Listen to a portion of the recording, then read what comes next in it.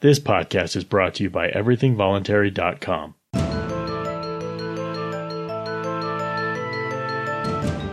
My name is Skylar Collins, and this is Thinking and Doing.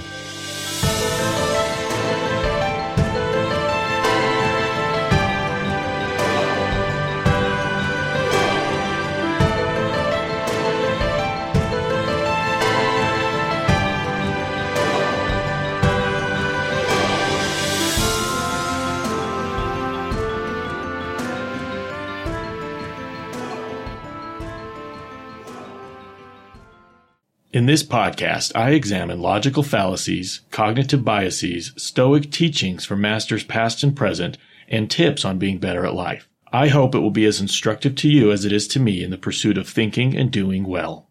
If you'd like to kick back a small commission from every Amazon purchase you make at no extra cost to you, please use and bookmark our special link at amazonevc.com. That's amazonevc.com.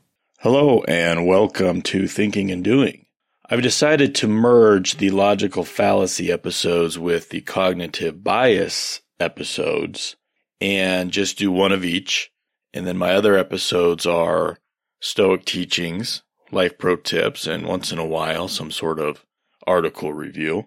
I just didn't think that tackling a couple of logical fallacies was very exciting. It wasn't very motivating to me to sit down and say, let's look at a couple of logical fallacies. They just aren't that sexy. Cognitive biases was more exciting because there's a lot more that I can review using Rolf Dobelli's book. Stoic teachings I'm having a lot of fun with, as well as life pro tips. But with logical fallacies, I was just not really looking forward to those episodes. So I thought, you know what, let's make a change. Let's stick this together with cognitive bias. They're similar.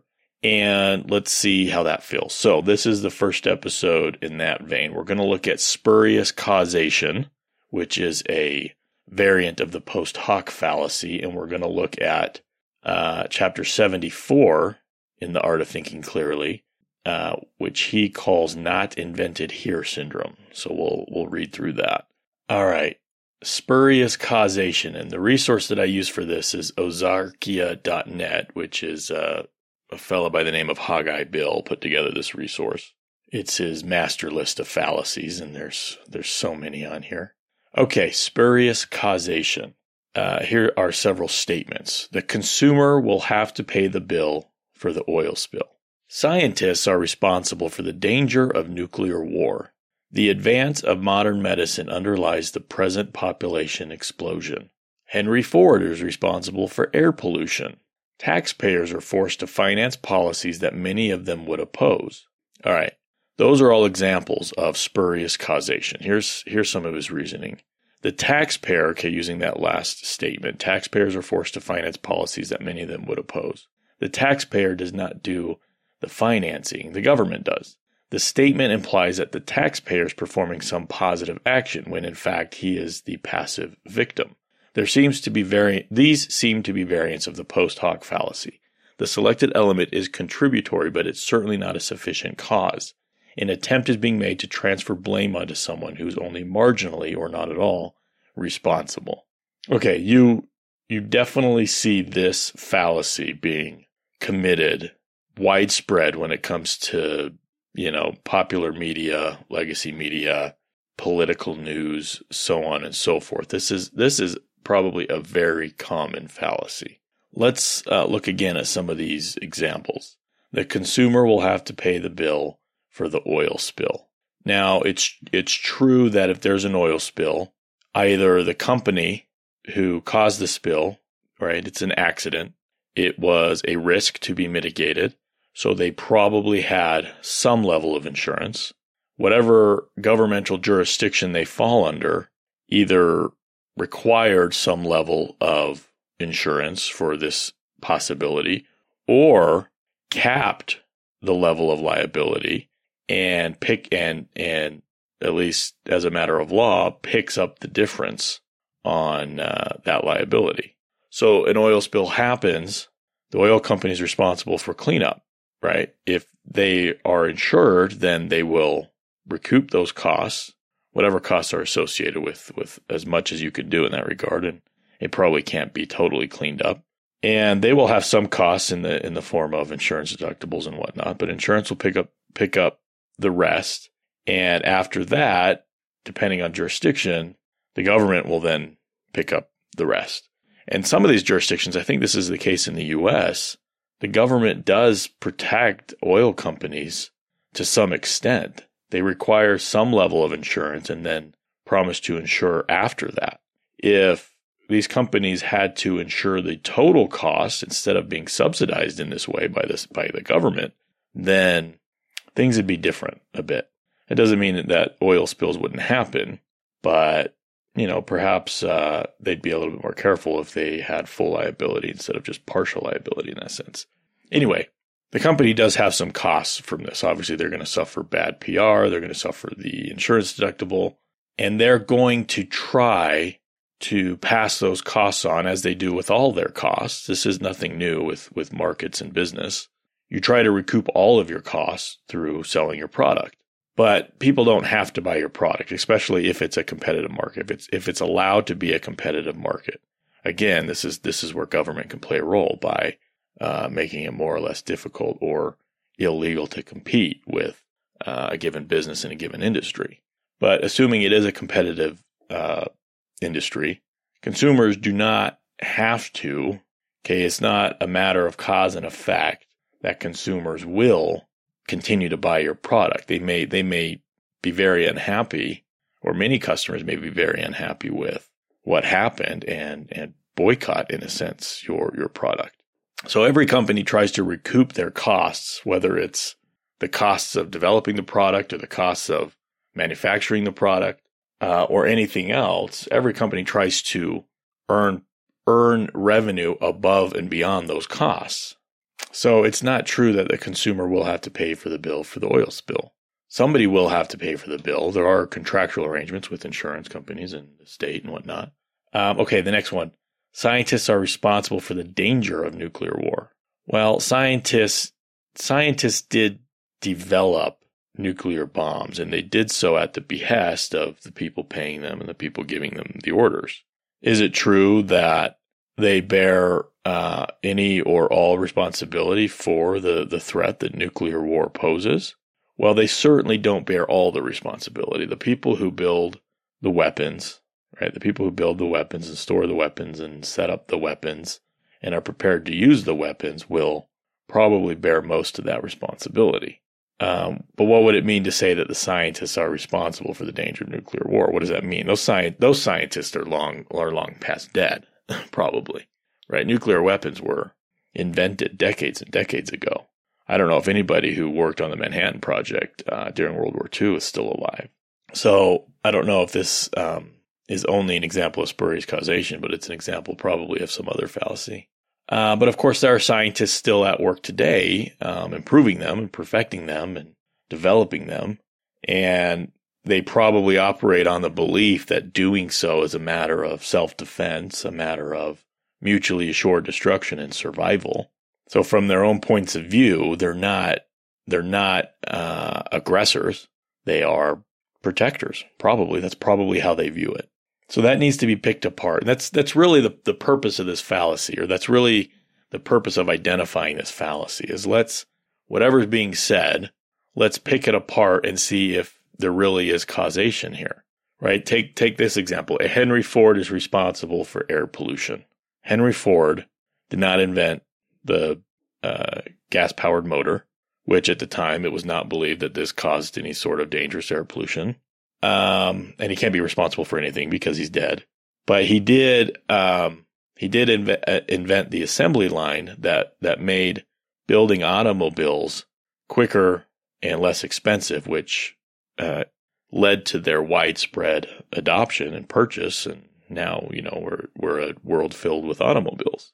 But Henry Ford inventing the assembly line and building cars did not force anybody to buy them. Okay. Henry Ford may hold some responsibility for air pollution, but every single person who bought a gas-powered vehicle and turned it on and started spewing their exhaust into the air, which comes to billions of people over the history of the automobile, it comes to pretty much the totality of humanity, at least the adults, since most adults have used or have benefited from positively, or turned on or driven or operated an automobile by now is as much responsible for that as Henry Ford, I would say. So again, the purpose in identifying this fallacy is to give one an opportunity to dig into it and to say, is it true that what it's saying is actually cause and effect? And in the case of these examples, it does not seem to be the case. All right, that's spurious causation. Let's go on to the next segment here for cognitive bias. All right, this is chapter 74 in Rolf Dobelli's The Art of Thinking Clearly.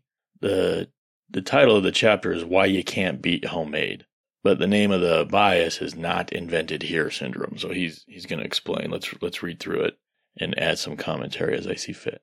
My cooking skills are quite modest, and my wife knows it. However, every now and then I concoct a dish that could pass for edible. A few weeks ago, I bought some sole. Determined to escape the monotony of familiar sauces, I devised a new one, a daring combination of white wine, pureed pistachio nuts, honey, grated orange peel, and a dash of balsamic vinegar. Upon tasting it, my wife slid her baked sole to the edge of the plate and began to scrape off the sauce, smiling ruefully as she did so. I, on the other hand, didn't think it was bad at all. I explained to her in detail what a bold creation she was missing, but her expression stayed the same. 2 weeks later, we were having sole again. This time, my wife did the cooking. She prepared 2 sauces. The first was her tried-and-true Bière Blanc, and the other a new recipe from a French top chef. The second tasted horrible. Afterward, she confessed that it was not a French recipe at all, but a Swiss one, my masterpiece from 2 weeks before. She had caught me out. I was guilty of the not invented here syndrome, which fools us into thinking something we create ourselves is unbeatable. This syndrome causes you to fall in love with your own ideas. This is valid not only for fish sauces, but for all kinds of solutions, business ideas, and inventions. Companies tend to rate homegrown ideas as far more important than those from outsiders, even if, objectively, this is not the case. I recently had lunch with the CEO of a company that specializes in software for health insurance firms. He told me how difficult it is to sell his software to potential customers, even though his firm is the market leader in terms of service, security, and functionality. Most insurers are convinced that the best solution is what they've crafted themselves in-house over the past 30 years. Another CEO told me how hard it is to get his staff in the company's headquarters to accept solutions proposed from far-flung subsidiaries. When people collaborate to solve problems and then evaluate these ideas themselves, not invented here syndrome will inevitably exert an influence. Thus, it makes sense to split teams into 2 groups. The first group generates ideas, the second rates them, and vice versa. We tend to rate our own business ideas as more successful than other people's concepts. This self-confidence forms the basis of thriving entrepreneurship, but also explains startups' frequently miserable returns. This is how psychologist Dan Ariely measured this syndrome. Writing in his blog in the New York Times, Ariely asked readers to provide solutions to 6 issues, such as, how can cities reduce water consumption without limiting it by law? The readers had to make suggestions and to assess the feasibility of all the ideas proposed.